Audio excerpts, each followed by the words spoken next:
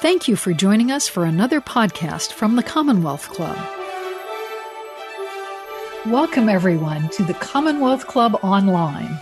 I'm Gloria Duffy, President and CEO of the Commonwealth Club, and I'm delighted to welcome you all to this important program exploring societal trauma during the era of COVID-19. In the Bay Area, the Commonwealth Club has, of course, suspended its in-person programming for now, but we're holding many live stream programs like this one today. You can learn about the upcoming live streams and view the archive at commonwealthclub.org. We also very much appreciate donations to the club to support our programming, and if you wish to do so, please text the word donate to 415-329-4231 or click on the link to the club's website. Today's program is underwritten by Kaiser Permanente, and we're very grateful to them for their support. It's the third in the Commonwealth Club's Thought Leadership series with Kaiser, called Destination Health, focusing on the future of health and featuring in-depth conversations on the challenges driving physical, mental, and social health. Today, we'll discuss how to navigate the impact of a pandemic on our mental health and wellness, and on the related social and economic conditions that it's creating. We have a terrific panel, Dr. Nadine Burke-Harris, California's Surgeon General, who is also a trauma expert. Dr. Rosny Daniel, an emergency room physician who has survived the COVID-19 crisis, pandemic on a personal level.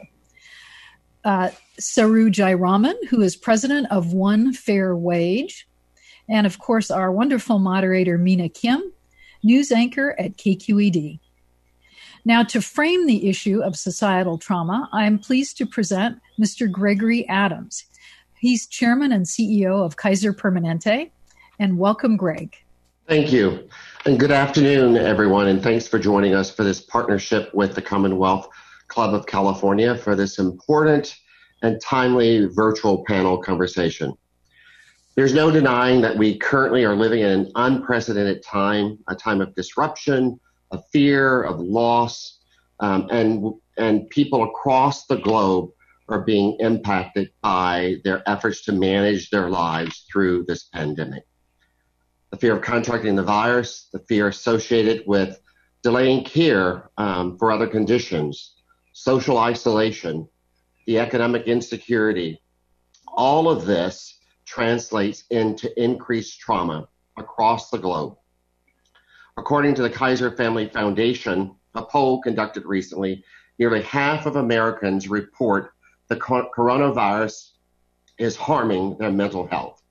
I will tell you this, recently, the Memorial Day weekend, the issue was, what should I do? Where do I go? And I felt, as I'm sure many of us felt, kind of the limitations that are created by the pandemic. This statistic alone from the Kaiser Family Foundation is troubling and a clear sign that we should be concerned about the potential long-term effects of the pandemic. Kaiser Permanente, as many of you know, was one of the first healthcare organizations to recognize the link between trauma in early childhood and health throughout a person's life, as a result of through a landmark study that we conducted with the CDC in 1988. That study found the negative experiences in negative experience in childhood have direct relationships to the poor health later in life. The implications being obesity, diabetes, depression, and so much more.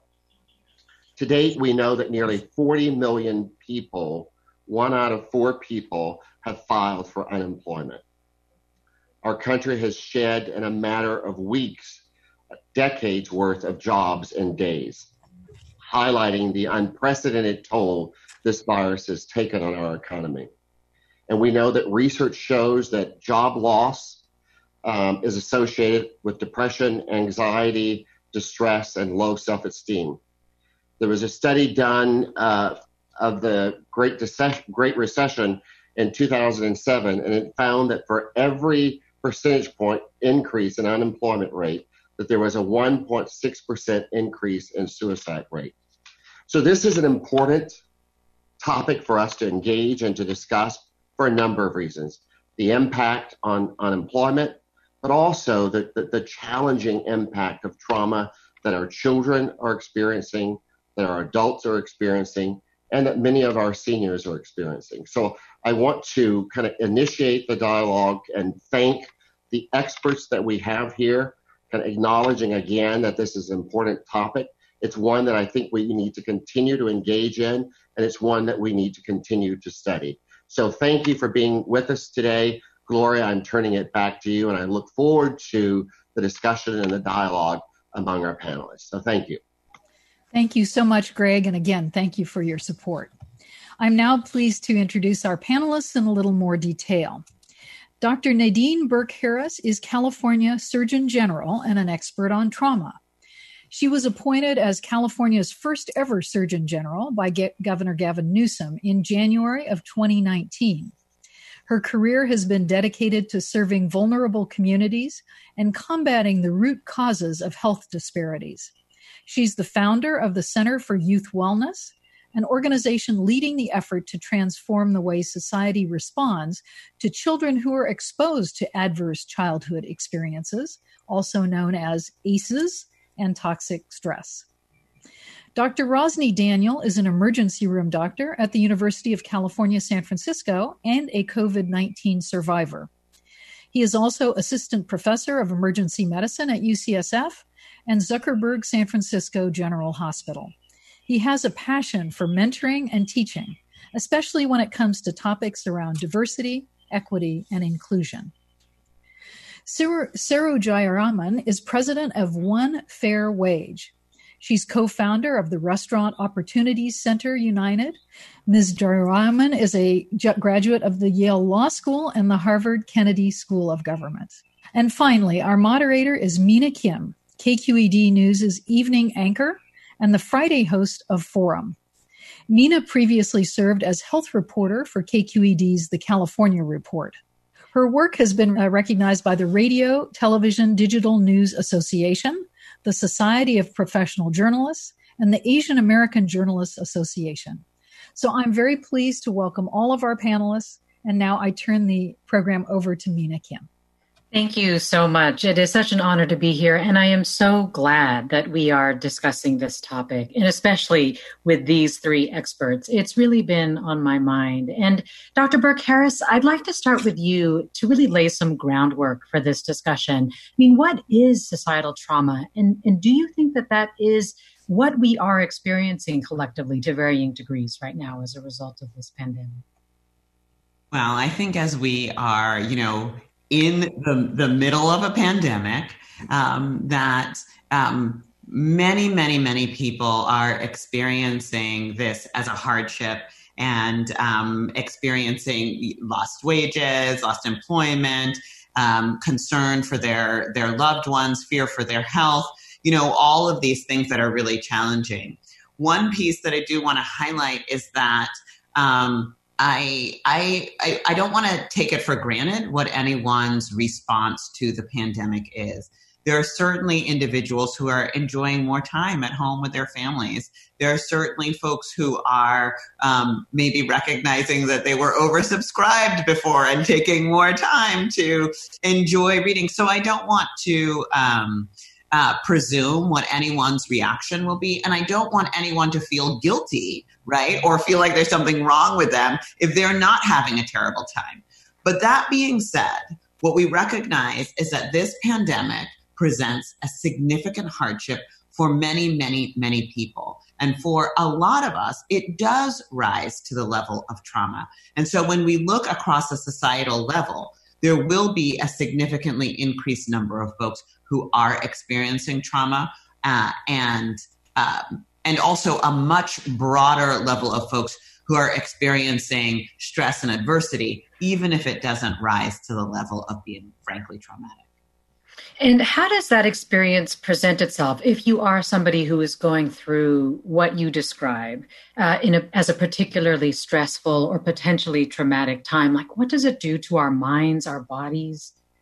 Well, it can manifest in many different ways, but some of the things that we know is that when we feel stressed, right, a part of the way that happens in our bodies is that our bodies actually release more stress hormones. And those include things like adrenaline and cortisol.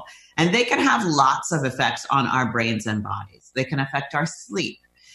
They can affect our mood. They can affect our ability to focus and pay attention. And they can also affect things like our blood pressure, our blood sugar, for example. So they can increase the risk for things like, heart attacks or strokes, or having an experience of depression or anxiety. And what we do know is that individuals who have experienced significant adversity in the past, and especially during the sensitive period of childhood, are more vulnerable to having a negative outcome with subsequent stressors. And so what we see now is folks who have been struggling, especially folks who have been, living on the margins or on the border of poverty or dealing with other hardships. When you add on top of that the additional adversity and hardship of this pandemic, it can be enough to trigger mood challenges, mental health decompensation, increased risk of, for example, relapsing to substance use, and then also increased risk of things like poorly controlled diabetes or high blood pressure. It sounds like you're saying to some extent that it could potentially on children, that potential stressors like this, potentially traumatic experiences, that they could have more lasting impacts on kids' minds and bodies in the long term? So I think it's true on children, and I think for children and adults, if they've had a history of adversity, they're more vulnerable to having a negative outcome, whether they're kids or adults. But particularly children who are going through high doses of adversity, right? And what some of the things that we're seeing now with the pandemic is, for example, intimate partner violence is going up, right? Mental health challenges and decompensation is going up. And so if you're a child and you're in a household where that is happening, and you're also, away from school, so you're not with the caring adults who might otherwise be a buffer to that stress, right? Then what we see is that children are particularly vulnerable during this pandemic of having long-lasting, significant negative effects. Well, Saru Jayaraman, what Dr. Nadine Burke-Harris has made really clear is that the psychological burden of this pandemic is not being felt in the same way by lots of different segments of our society, but also that it's not being felt equally for structural reasons as well. Can you talk a little bit about that and about how low-wage and service workers are experiencing this? What are the things that they are telling you about their mental health? Yeah. It's a really devastating time for a much larger swath of the society than I think people realize. So I, for a very long time, have represented restaurant and service workers. We estimate that of the 1.5 to 1.7 million restaurant and service workers in California, 1.1 million workers are out of work.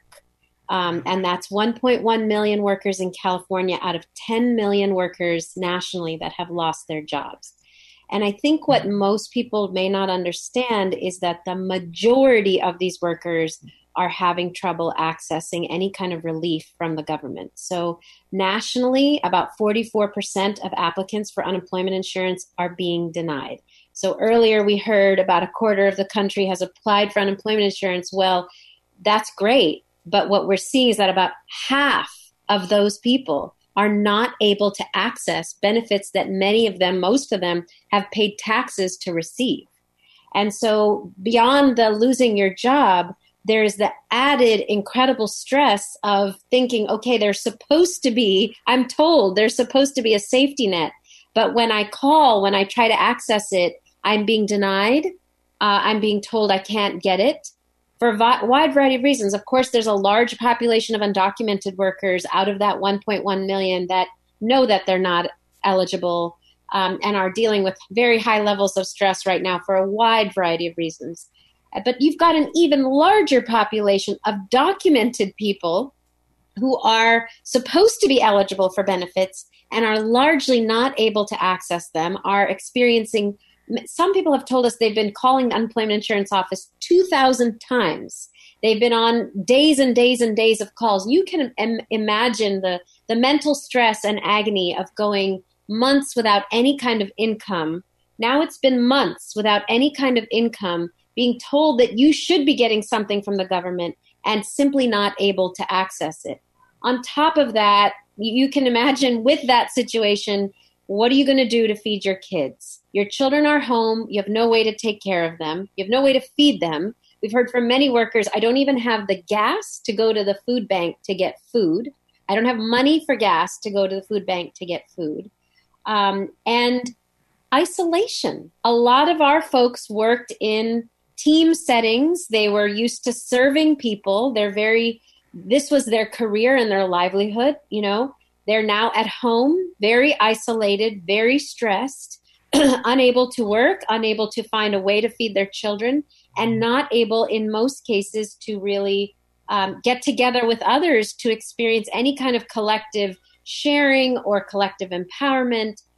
So it's a very, very stressful time. And I do want to say, because I know this is a health conversation and it might make us think there are health solutions, and certainly there are health solutions, but my God, there are structural, economic solutions here that we're not going to solve people's stress by simply counseling their way out of stress. They have real poverty and starvation issues that we can address as a society without focusing entirely on their mental health. And I do want to dig more into the solutions for sure.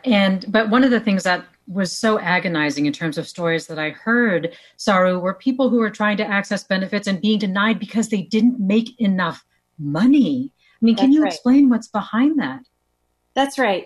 Our industry has really it's laid bare all the problems with our industry nationally. So our industry is both the largest and fastest growing industry in America and in California, and the lowest paying industry in the United States. And a large part of that has to do with the reliance on tips. Tips were always, to Nadine's point, tips were always a system that put this population of workers on the edge. Living on tips is a very precarious, unstable, unreliable source of income. And it forces a worker to have to put up with sexual harassment, discrimination, all kinds of other customer biases in order to feed your kids. That was the situation prior to the pandemic. With the pandemic, what we're hearing across the country is that because I lived on tips, or because I lived entirely on tips, my boss actually didn't pay me a wage, or I worked under the table, I am now not able to access unemployment insurance because when I go to apply, they say that my wage plus my tips is too low to meet the minimum threshold to qualify for unemployment insurance. So they're being penalized for their low wages. Again, adding to the stress of, I thought I was somebody who took care of my family. I worked for many years. I worked multiple jobs. I worked very hard. And now I'm being told by the state that basically I didn't work hard enough to qualify for benefits that I paid taxes to get. And speaking of policy solutions, especially later on, that is something that California has at least tried to address, but other states, I mean, as you say, this is something that people across the country are hearing. Rosny Daniel, I want to learn from you more about the unique stresses that a healthcare worker goes through. I mean, you're an emergency room physician, but I'd like you to start with your own experience of having COVID-19 and what psychological toll that took on you. Yeah, so I of course, can't speak for all healthcare workers, but I will tell my brief story. I got sick really early on. So I was sick at the beginning of March. I caught the virus most likely at a conference in New York. This is kind of right before everything shut down entirely. So I was sick early on, and what was extra kind of anxiety inducing about it was that we didn't know much at all. I think that we've learned a lot more over the past several months.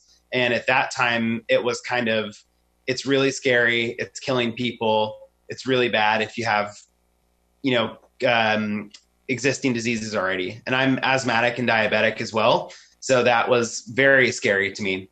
So being on a lot of text threads with my former fellow medical students, now physicians all over the country, I think everybody's reaction was to kind of overthink it and try to out-research everybody. So all the texts I was getting all day on these threads were about how scary things were and how many people were passing away and how all these medications could harm you and all these kind of scary things. So for me, although I felt sick physically with muscle aches, fevers, not being able to breathe particularly well, I was more affected emotionally because I was so worried about what was going to happen to me. I was worried that I was going to go to sleep and not wake up because I was hearing all these horrible stories about things happening. So for me personally, I think the biggest thing to start was all of the anxiety that came with it. And I have to be aware of all the things that I experience, both the bad things and the good things. And I know that I exist in a world of a lot of privilege, and the fact that I was able to stay home, I was able to isolate from my friends and family and still have people bring me food, still have health insurance, and still have my salary. Nothing changed for me. So understanding how anxiety inducing it was for me, even in the position of a lot of different privilege that I have, I just imagined how much more difficult it is for all these other folks who are getting sick and don't have a lot of those privileges afforded to them. Dr. Daniel, you wrote a really poignant Medium piece about your experience. And one of the words that I really homed in on was not just the anxiety that you felt around your own illness, which is so understandable, but you said you also felt guilty. What was the guilt? I think the guilt for me at the time was I don't know what's going to happen, and I don't know who I have affected. So am I in a place did I get someone else sick? Who got me sick? What happened? Who have we exposed each other to? Were we not being careful? Am I feel very privileged and I feel like I could be helping people, but instead I'm home sick. So I think there's a lot of different things that were kind of leading to that feeling of feeling guilty about the situation. And so much of it was just the worry about, are there other people out there that are being affected more because I'm not there taking care of them? Or did I leave a droplet of virus somewhere when I didn't know I was sick? What happened? And I know physicians are so good at taking care of other people, but are there outlets for physicians to share those experiences readily? Is the culture of the workplace inviting of sharing those kinds of experiences, or do they tend to be hesitant to do that? I think it depends on where you work. It's just kind of like any workplace. I think traditionally medicine has been a kind of be quiet and just do your job type industry, but I think that's changed over the years. Wellness has been a big focus. And I think that people have learned how to express themselves more and how to have conversations. We at UCSF fortunately got paired with we got the opportunity to basically take part in free mental health care. So I took advantage of that and started seeing a therapist, which is a great outlet. We also spent a lot of time talking with our family and people that we're close with in the medical field about our stresses, anxieties, happiness, et cetera, just to vent like anybody else, So I think that we have learned a little bit better as a medical profession to improve on our ability to talk about these things out loud. But I do still think there is some aspect of, well, you signed up for this and well, you have to keep doing it. And before COVID, working in medicine, especially working in the emergency department, is a really dangerous job. It's an incredibly dangerous job. And I think we knew that going in, but I think that we need to recognize it's not our job to face kind of undue and unfair increased risk based off of issues about not getting enough PPE, not having enough tests available, worrying about having to take the disease home to our families, et cetera, et cetera. So I think there's a lot of issues that come up that we're still working on, but overall, I think it's probably gotten better. Dr. Nadine Burke-Harris, we've heard about a variety of different types of stresses and things that can be potentially traumatic for people. And I'm curious about the economic insecurity that Saru was talking about, as well as what physicians face in terms of trauma. But first, with regard to the economic security, is there something that you think is important for us to know and understand about the impact of that kind of stress on our mental health or wellness? Yes, well, this is something that certainly the American Academy of Pediatrics has looked at. Myself as a pediatrician, I've come to a lot of the work from that standpoint in terms of the impact of economic security on health and well-being, right? And that can, the biggest challenge with economic insecurity is that it compounds all of the harms, right? So, for example, if you are feeling stressed, if you are feeling, that activates the biological stress response, and there's one piece. But then on top of that, the resources that you would access, right? So, for example, for families who are living on the margins, it's harder to access, clean and safe places to be able to go for a walk, right? Which is an important stress buster. Or to have really healthy, nutritious food, which is another thing that's really important to be able to regulate our stress response. And then on top of that, if you lose your job and you had employer-sponsored healthcare, right? Then you've now lost your health insurance, and you're trying to figure out how to navigate this process of, signing up for, publicly sponsored healthcare and figuring out if you qualify and how do you navigate this new system. And on top of that, so in the meantime, right, until you've got that figured out, if you get sick, what do? You stay home. You don't go to the doctor, right? And that's a big part of the reason. It's not just one thing. It's not just economic hardship and you don't have enough money. It's the ways in which that compounds both the biological, social, and mental health pieces into a perfect storm that drives towards ill health.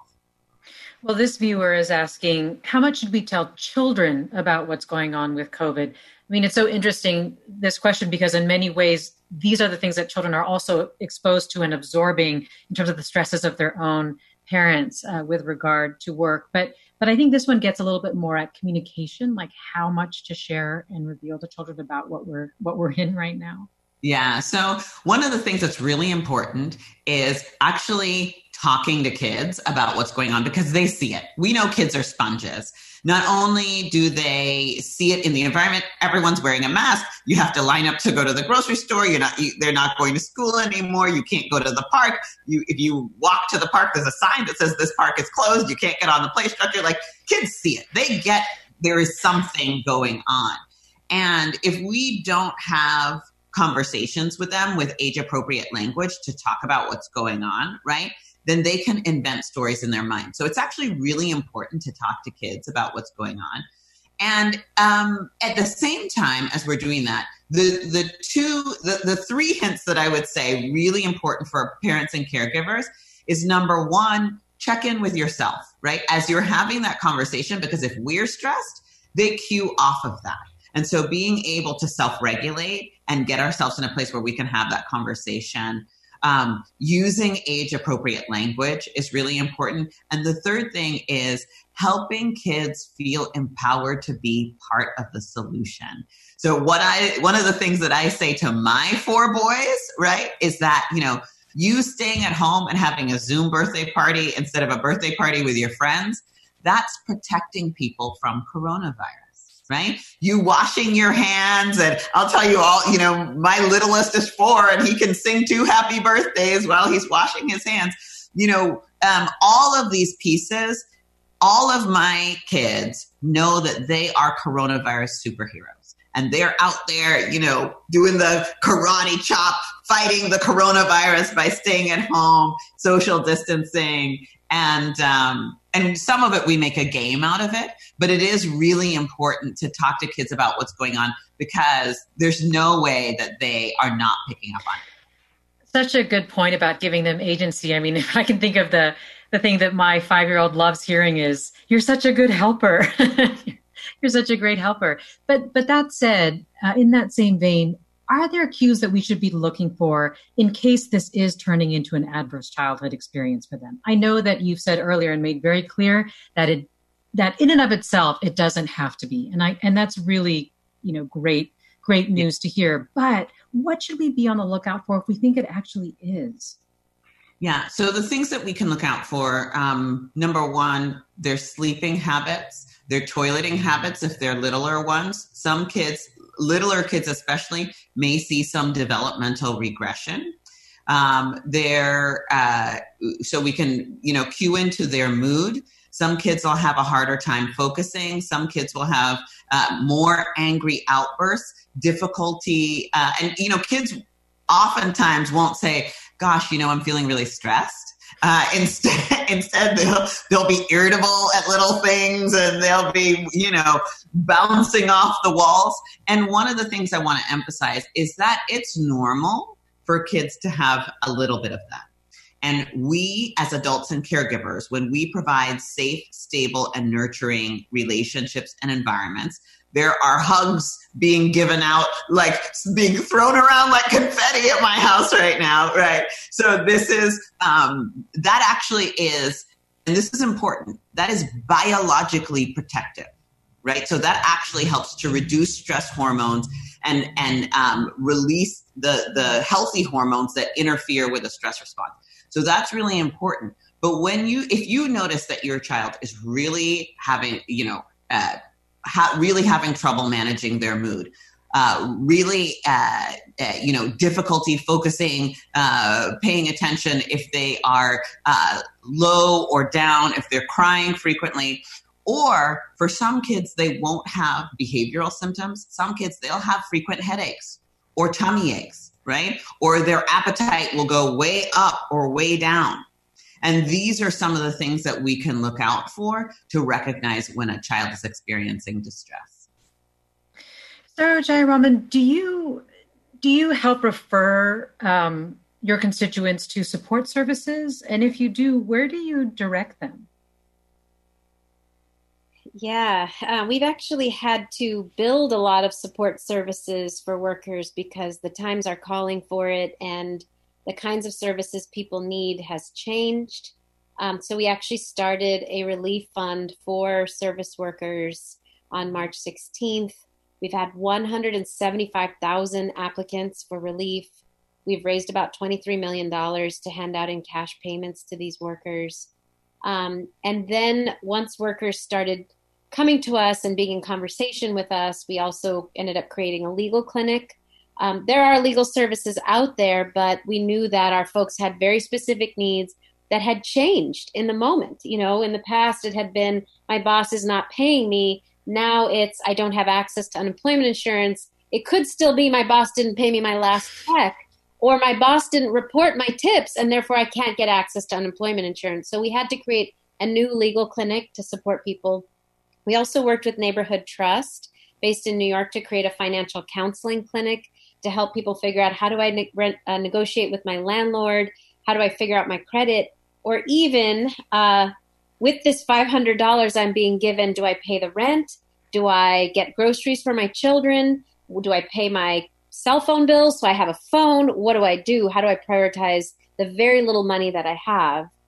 So we had to create a financial counseling clinic. Now we're looking at tax support to help people file for EITC, which, as you know, could be a real relief to many low-income workers, earned income tax credit.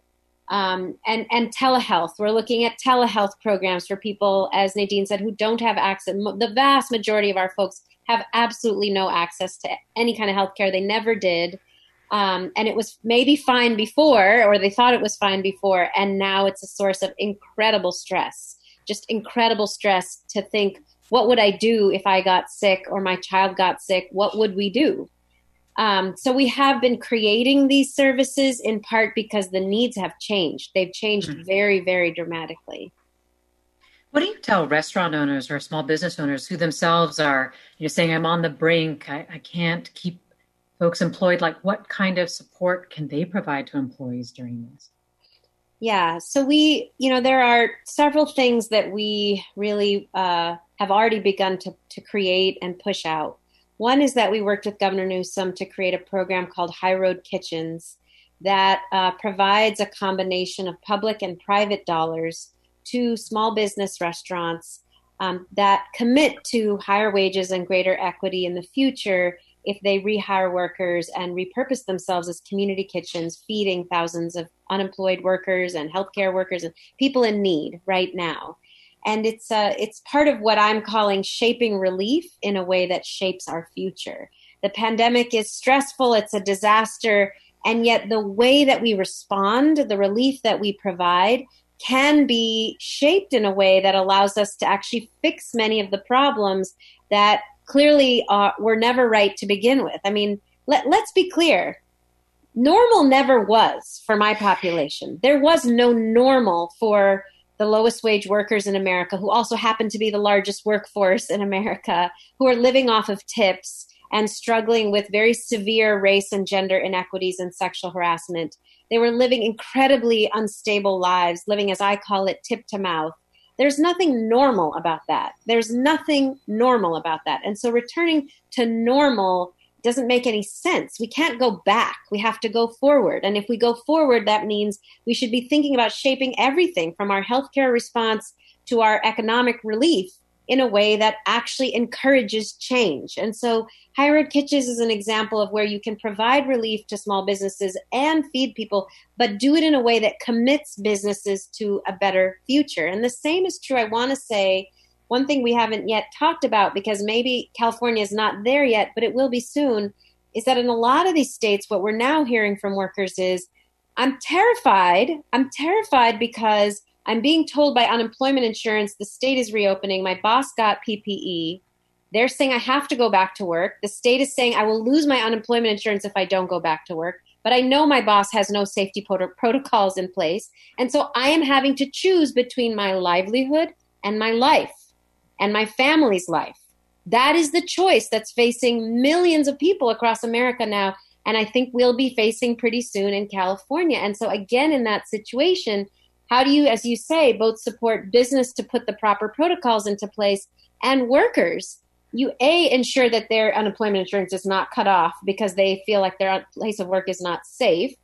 But you, B, you create a system in which employers, if they're going to get any kind of relief, must commit to some kind of safety protocol, PPE, hazard pay, sick pay, proper wages, a commitment to future equity before workers are forced to go back to work. Well, I think you are addressing this viewer's question of what social safety nets are needed going forward to some extent. And I'd also like to put that out to you, Rosny Daniel, because, you know, as an emergency physician, you see so much. I mean, if you could think about what this pandemic is revealing to you about the social safety net and what's needed, what would you say? I don't think it's revealing much. I think it's more exposing things. Because we've existed in this place where there are all these inequities that exist already, and now it's just being highlighted. As an emergency physician, we take care of everyone. The common kind of thing I tell people is, as someone who works in a trauma center, we have people who come in from a trauma. Maybe it's someone who is a low-wage worker, someone who's working construction, or whoever, someone who's out for a drink that night. They have some terrible trauma where they're badly injured, and they're either have some brain injury or they're intoxicated, something that makes it hard for them to be there fully with their mental status. And we have to do a very big workup on them, including lab tests, x-rays, CAT scans. And the question we always get asked in that moment is, how much is this going to cost? I think because a lot of those people don't have insurance, they're worried about it, which is totally understandable. Many people who have insurance are underinsured and they're worried about it. And the problem for us is that we can't even really give them an answer most of the time. I tell them, I don't know. It's going to cost you either $10 copay or you're going to be financially ruined, and I don't have an answer for it. So I think that is just being exposed over and over in this setting where it's not just traumas people are coming in for. Now it's this disease that is having a unfair impact and much larger impact on our communities that are already at, in worse places economically and worse places in our society and with jobs, et cetera. So I think it's just exposing it more and more. And I did want to mention to Dr. Burke-Harris's point earlier about kids acting differently in the setting of experiencing trauma. We see that with adults all the time too. There's people who are coming in with unexplained symptoms of, my arm feels weird, I'm tired, my chest hurts, I'm short of breath. And they've had extensive workups, been seen by doctors multiple times. And a lot of it's just the stress that people are experiencing because of the pandemic.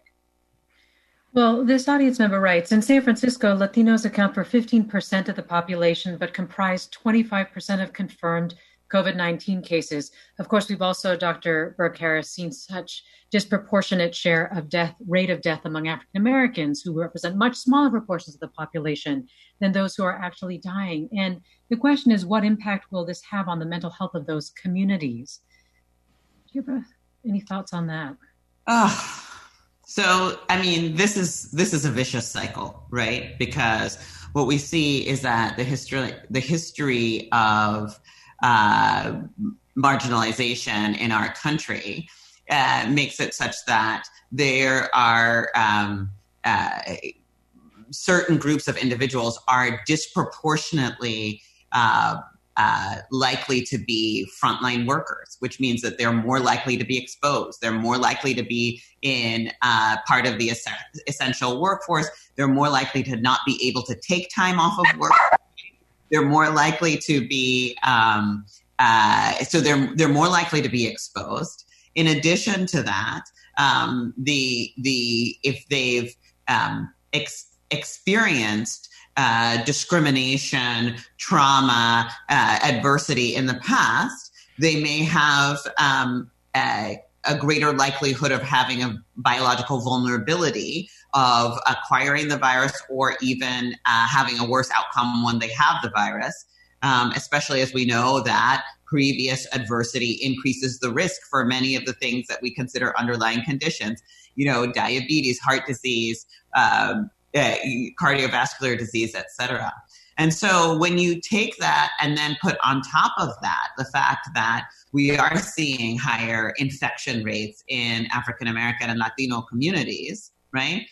Of course, not only is it presents a major stressor, but imagine that every person who has a cough or a cold, right? It doesn't even have to be coronavirus. If you are a frontline worker, a low-wage worker, an essential worker, and you start to have a cough, maybe it's the common cold, but we're in the middle of a coronavirus pandemic. Of course, that's going to activate your stress, anxiety, and all of the above. So there's just really this way that all of these issues compound themselves. Mina, can I add to that? Sorry, go right ahead, Saru. I think it's important to know that George Floyd, the young man who was killed in Minneapolis by a police officer who kneeled on his neck until he could no longer breathe, worked at a restaurant. He was a security guard at a restaurant, a Mexican restaurant, and was struggling with his unemployment, was laid off, struggling with unemployment payments, was trying to get food at a grocery store when this happened. All of those facts are incredibly representative of what millions of people in the service sector are going through right now, and dealing, and that's exacerbated by the pandemic, and then dealing with structural racism that police brutality is one part of. On top of that, which was a constant, it is compounded, but it's also a very clear indication that all of these structural inequities are interconnected. You live in a low-income community, you're a person of color, you're more likely to be targeted and harassed by the police. You live in a low-income community, you're also very likely to work in the service sector and therefore have trouble accessing unemployment insurance and therefore have a very hard time getting food right now. So, all of these things are compounded. And I was talking to Reverend Barber yesterday, and he was saying, it's interesting. People look at that police brutality, that incident of police brutality, one of many, and they say, that's racism. And he said, oh, no, that's one tip of racism. Racism is the fact that George Floyd worked in a restaurant, earned a very low wage, had trouble getting unemployment insurance, probably didn't have health care. That's racism. Racism is structural, and it put George Floyd in the situation that he was in. Well, I think the other thing that this next comment brings up, it says, can you talk about the economic insecurity being experienced by medical practices that can't see and bill for routine visits, and the struggles of community mental health agencies losing funding. The other thing that this points out is even if you can access it, whether or not it's going to be there is also a big question as well. I mean, I was just reading a piece about how schools are concerned about whether or not they're going to have enough counselors and social workers to be able to provide support for children when they return, especially who've experienced this broad array of potentially toxic stressors in their lives. And I know that we were talking about solutions some, and I guess in the meantime, Dr. Burke-Harris, we have about 10 minutes left in this conversation. I mean, what kinds of tools, strategies, coping mechanisms do you recommend? Yeah. So, starting very simply in terms of coping mechanisms that folks can access right now today, simple things that they can do at home. We've actually put together the Surgeon General's playbook for stress relief during COVID-19, and it's available on covid19.ca.gov, the state website. And really what we focus on is really the evidence-based strategies, things like exercise, right? Like regular exercise, so important. Things like nutrition, mindfulness, like meditation actually helps to regulate the stress response. If anyone's ever thought about checking in with a mental health provider, right? Now is a fantastic time. You don't even need an excuse, right? So a lot of that stuff, we have two playbooks, both for individuals and for caregivers and kids. And that's available. There are a tremendous amount of resources at the covid19.ca.gov, all the way from, how to access employment, unemployment insurance, how, where to get tested if you're concerned that you may have COVID and you want to get tested. So there's a tremendous amount of resources on the state website. But to get to some of the deeper issues, I think what we're talking about is the fact that, as you pointed out at the top of the hour, the coronavirus pandemic has simply laid bare, right, many of the deeper structural challenges that we see across our society. And there is, I and my colleagues across Health and Human Services and across government, let me just tell you, I've never seen people work harder in my life. I mean, people are literally practically living at the State Operations Center. But if we think that government is going to have all the answers, right? When we are talking about some of the issues of structural inequities, right? When we are talking about some of the issues that are really deeply embedded in our society, that requires every individual to take up the charge. It requires all of us. And I feel really grateful to be doing this work in part, with the leadership in the Newsom administration. And I think that our governor has been really doing a very, very thoughtful job on this. But really, it's going to require, as Saru said, for us to not do things as business as usual, but continue to look forward to what this reveals about how we need to move forward doing things differently in a way that protects health and well-being for all. I'm struck by this comment. You're speaking to the harder structural problems to solve. How do we deal with this as individuals, but with good advice that doesn't dismiss people and their pain? As somebody who has the privilege of hosting Forum, I get to hear from listeners directly about what they're going through. And some of the most heart-wrenching stories are from people who are talking about how they are not able to visit a loved one in a nursing care home or can't be with somebody when they're ill or sick, or just even the stress of trying to figure out how to homeschool their child while they're working from home. It runs the whole gamut. And so I'd just love to hear two things. One, Dr. Burke-Harris, I'd love to hear how people can distinguish between sort of normal stresses and when they are experiencing something akin to trauma or a toxic stress that needs to be addressed in a particular way.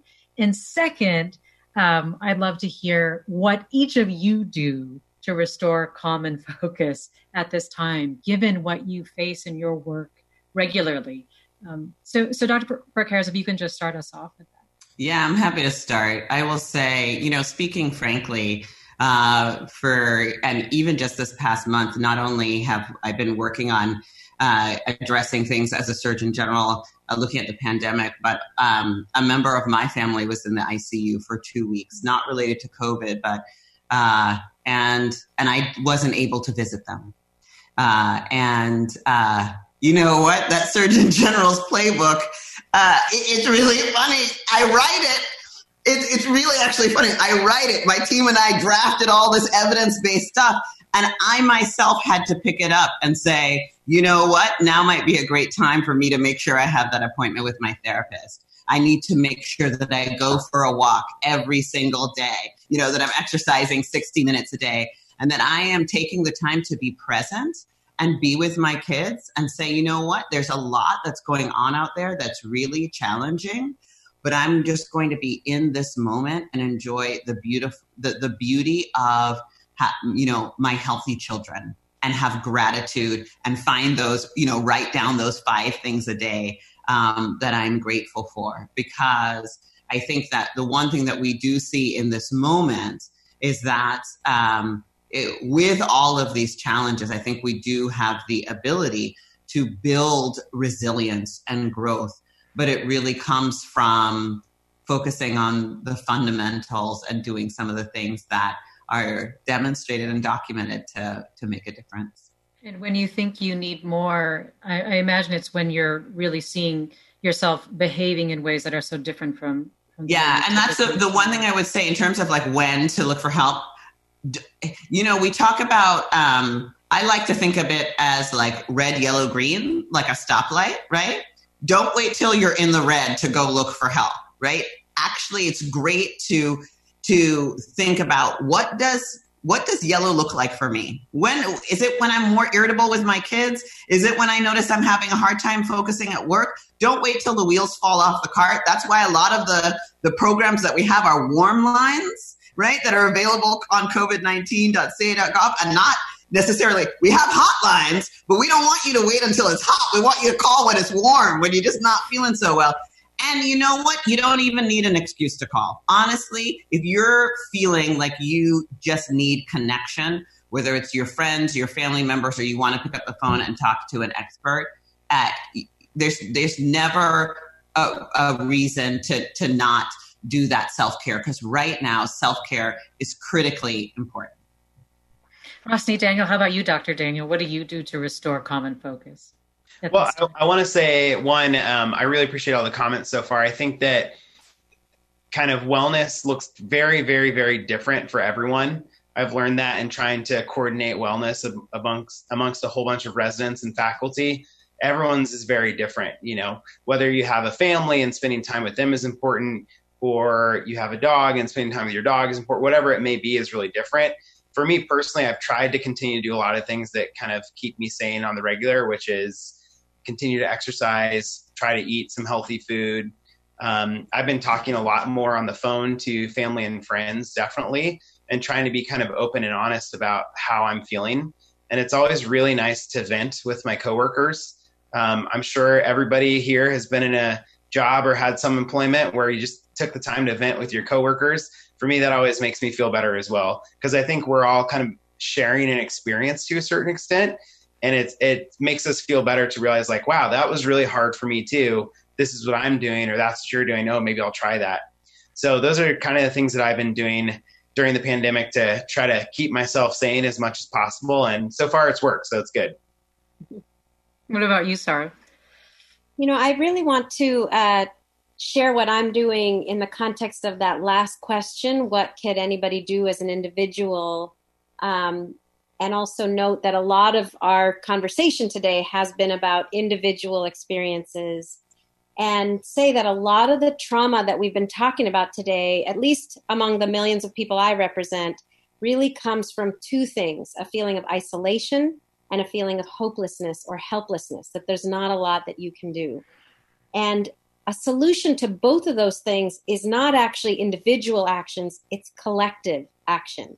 And as an organizer, I really have to stress that there is mountains of evidence, mountains of research that shows that people acting collectively to take action, to make change, actually makes people feel less isolated, more empowered, and that they have some hopefulness about the future, that they can do something. And so we are training workers to act collectively, to say to their employer, we won't go back to work until we have all the safety protocols in place. We are working with consumers to collectively say, we support businesses that do treat their workers well and put safety protocols in place, and we won't support businesses that don't. There's also stuff that policymakers can do. We're really encouraging Governor Newsom and the state legislature to look at cooperatives as an excellent idea to bring together millions of unemployed service workers and support them in starting their own cooperatively owned catering businesses and domestic care co-ops. I mean, there's so much that you could do collectively. Workers can fight. We can all fight for the future that we want and need. And that's what's keeping me sane, is that I see a moment of opportunity here.